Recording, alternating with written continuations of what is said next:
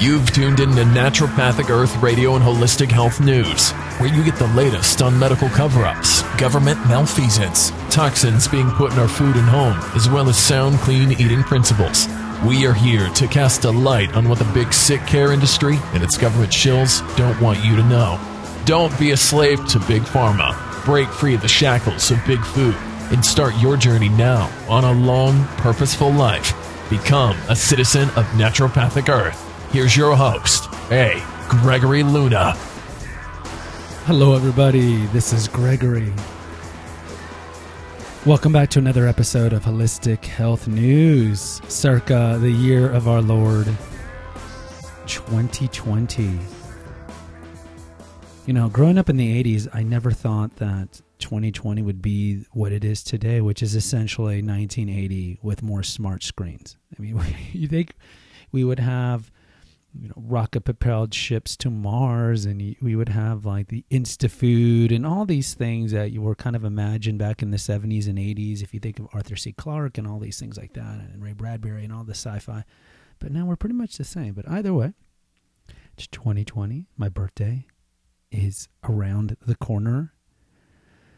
I am turning 46, which seems a lot older than 45. In my eyes for some reason, but it's okay. And men can age like fine wine, and it's like penis size, right? So a lot of men are hung up on penis size, but the way I look at it is you can't control your penis size, so why stress over something you can't control? And it's a similar thing with aging.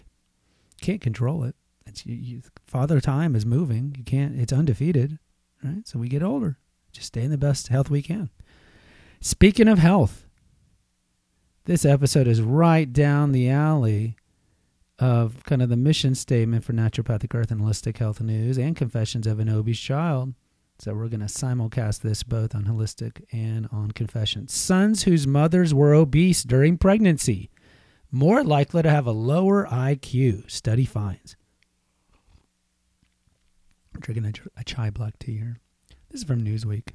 The cognitive health and development of boys may be impacted by their mother's body mass index while pregnant with them, according to research from Columbia University and University of Texas at Austin, where I used to go. This study, which was published in the Journal of BMC Pediatrics on Friday in mid-December, so this is very recent, observed 368 subjects from a low-income cohort of African American and Dominican women during the second half of their pregnancies, and then evaluated their children 3 and 7 years later. Researchers found that the sons of women whose BMIs indicated they were overweight or obese when they became pregnant, not during the pregnancy, when they became pregnant, were more likely to show less developed motor skills as 3-year-olds and lower intelligence as 7-year-olds compared to boys whose mothers were at normal weights during pregnancy. BMI calculations use a person's height and weight to estimate what a healthy weight for them would be. In general, a BMI between 18.5 and 25 is considered normal. Among the expectant mothers examined for this study, 23.9% were overweight, meaning they had a BMI between 25 and 29, and 22% had a BMI above 30 and were considered obese. So half of them were overweight or obese, which is actually less than the typical American percentage, which is around 70% of Americans are overweight, which means, at least 1 to 20 pounds over where their BMI should be. Like, the BMI is not perfect. We talked about this in the previous Holistic Health News, which is the average height and weight of a man and a woman in America. But this is concerning. This is very concerning. I mean, we know that the average woman in America weighs 170 pounds and is 5'3". I mean, she is classified as overweight. Among boys, the study found maternal overweight and obesity correlated with IQ scores between 4.6 and almost 9 points lower than those of boys whose mothers' weights were in the normal range before pregnancy. Look, 5 to 9 points is pretty significant when you think about like the average IQ of the United States, and they track this, is around 100. We're a little behind East Asia, like China, Japan, Korea. They're about 102. Europe's about 102.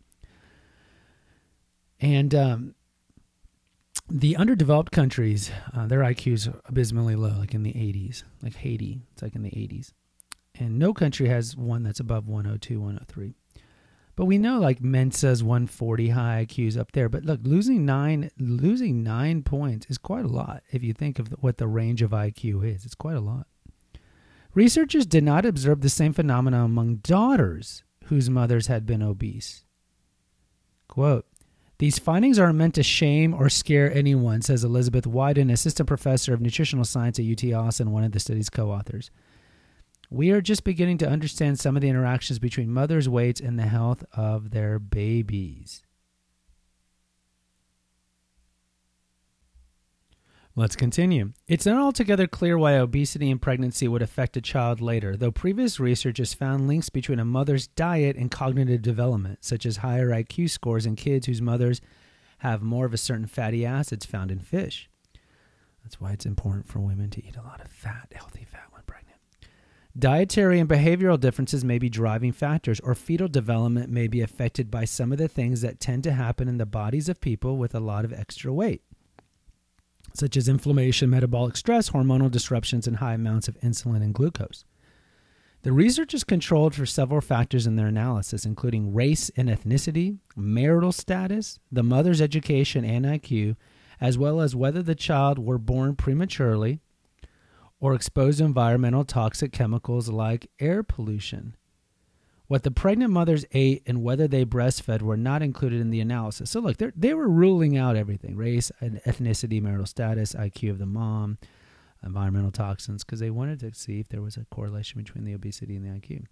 The team also examined and accounted for the nurturing environment in a child's home, looking at how parents interacted with their children and if the child was provided with books and toys. A nurturing home environment was found to lessen the negative effects of obesity. Well, that makes sense. According to Wyden and senior author Andrew Rundle, doctor of PH, assistant professor of epidemiology at Columbia Mayo-Man School, while the results show that the effect on IQ was smaller in nurturing home environments, it was still there. Meaning, even if the kid was in a nurturing environment, if the mom was still overweight, the IQ drop was still there. This is not the first study that found that boys appear to be more vulnerable in utero. Earlier research found lower performance IQ in boys, but not girls whose mothers were exposed to lead. Yeah, that's another great neurotoxin. And a 2019 study suggested boys whose moms had fluoride in pregnancy scored lower on an IQ assessment.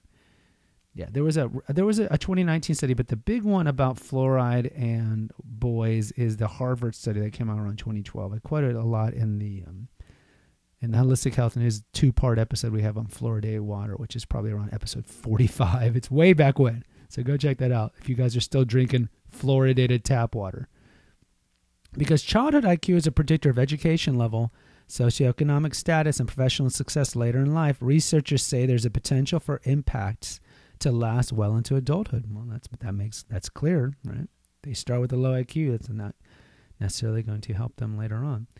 The research team advised women who are obese or overweight when they become pregnant to eat a well-balanced diet that is rich in fruits and vegetables, take a prenatal vitamin, stay active, and make sure to get enough fatty acids, such as the kind found in fish oil. Giving children a nurturing home environment also matters, as does seeing a doctor regularly, including during pregnancy, to discuss weight gain. Working with your doctor and talking about what is appropriate for your circumstances are recommended. All right, so look. First of all, like all these recommendations that they're given at the end, these women aren't going to listen to. They're already morbidly overweight. So, you telling a woman who's pregnant, oh, you need to eat a balanced diet and not gain so much weight, it's going to fall on deaf ears because this woman's already morbidly overweight. She already is demonstrating the fact that she lacks discipline. And women typically are supposed to gain about 30 pounds, 20 to 30 pounds in a pregnancy. And 10 of that is really the baby and the placenta. But most of that weight gain actually isn't supposed to occur until the third trimester. You're only supposed to gain, 2-3 pounds, really, in the first 2 trimesters in the first 6 months. And then because the baby is still very small, the fetus is very small, all relative, of course, by the time you get to the 6th month. But the weight gain, and I don't remember the numbers exactly, but they go from like maybe 1 pound to 8 pounds, all in that last trimester. So most of the women are supposed to gain their weight in the last trimester. The problem is a lot of pregnant women, and these are women that are regular weighted as well, when they find out they're pregnant, Sometimes they just let go, like, oh, I'm pregnant, I'm just going to eat mac and cheese all day and never exercise. And so you see these women gain 70, 80 pounds. The problem with that is lots of times they can't lose that weight later on. You do see celebrities, and I remember Jessica Simpson in one of her pregnancies, the singer, gained a lot of weight, like 80 pounds. And then she lost it eventually because these celebrities, of course, can have trainers and have meals sent to them that are perfectly balanced to lose weight because that's kind of their career. They have to be skinny. But the typical woman falls into this pitfall quite often, is that they gain a lot of weight in the pregnancy and then they never lose it, and then they get pregnant later, and so forth. And so what you see is the weight gain is going to be mostly seen in the poor parts of the country. And so what could correlate to this is wealthy people tend to stay in better shape. There's numerous studies showing this. And I mean like wealthy, like I only shop at Whole Foods wealthy, that type. The SoCal, I'm always eating organic, I'm juicing all day, I'm fit. You know, the South Beach, Miami type that you find all over the United States. They tend to eat well and they exercise and they maintain their weight. But, much of the poor people are the ones that eat the most fast food. Go to that video we did on fast food, and about, 50% of men eat fast food every day, or restaurant food. And what you see is the poor are gaining the weight, the rich are not. And so the poor women are gaining weight when they get pregnant, and then lots of times they don't lose that weight. So they have another child who's going to have a lower IQ than the mom who shops at Whole Foods and who is fit. And so if you extrapolate this out for centuries, or let's just say decades, it's kind of like the movie Idiocracy, kind of. It's similarly where the rich are not having as many children, and so they are killing themselves out, whereas the poor are just multiplying like rabbits. Go see that movie Idiocracy, where Luke Wilson's character freezes himself and he wakes up 500 years later and America is just dumbed down and run by morons because all the smart people died off because they didn't reproduce. But it's kind of like that. So, it maybe it's more like the Time Machine with the Eloys and the Morlocks, where you're going to have this kind of, I wouldn't say that, it's not like a race war, class war. It's kind of like a health war. So you're going to have a small stratum of well-educated people who know to stay away from a lot of the toxins we talk about in this podcast series. And because of that, they're going to live longer, be taller, be healthier, have healthier offspring, higher IQ offspring, and so forth. But the large majority of Americans are going the opposite right? We know obesity is skyrocketing. So most of the Americans are going to be the opposite, right? They're going to keep eating restaurant food and MSGs and food dyes and all these carcinogens. And they're going to be overweight. Their kids are going to end up being not as smart based on these studies. And you're going to see this tension. There's going to be tension between the two. And I honestly don't know how it's going to play out. But either way, women, don't gain weight when you're pregnant. I mean, don't do it for your own self because it's bad for your own health. We've talked about obesity. We talked about the body positive movement, my issues with the body positive movement. Nobody can deny that it is best for you and for me and for all of us to be regular weighted on a societal level, on the social stigma level, on the health level, on being good role models to our kids level, on every level. Every level. We need to keep our weight down. So we need to do it. Do it for your kids. Do it for yourself. Do it for your spouse. Do it for everybody. We got to do it. And it's not like, oh, I don't know how to lose weight. No, we all know how to lose weight. We don't need to go to a gym or a trainer to tell us. We all know how to lose weight. Eat less foods that are not made by God. Processed food, packaged food, sugary foods, everything in the middle aisle. Stop eating that crap. Don't drink sodas. Don't drink your calories. Stick to fruits, vegetables, maybe a little whole grains, some meats, preferably not a lot of red meat, so fish and chicken, preferably organic. And just eat paleo. If God didn't make it, don't eat it. And then throw in a little high-end dark chocolate, a little honey, the good, healthy, slightly refined stuff. Eat on occasion. And then move the body. It's not like we don't know how to lose weight. But the problem is we are fractured. We are emotionally fractured, psychologically fractured.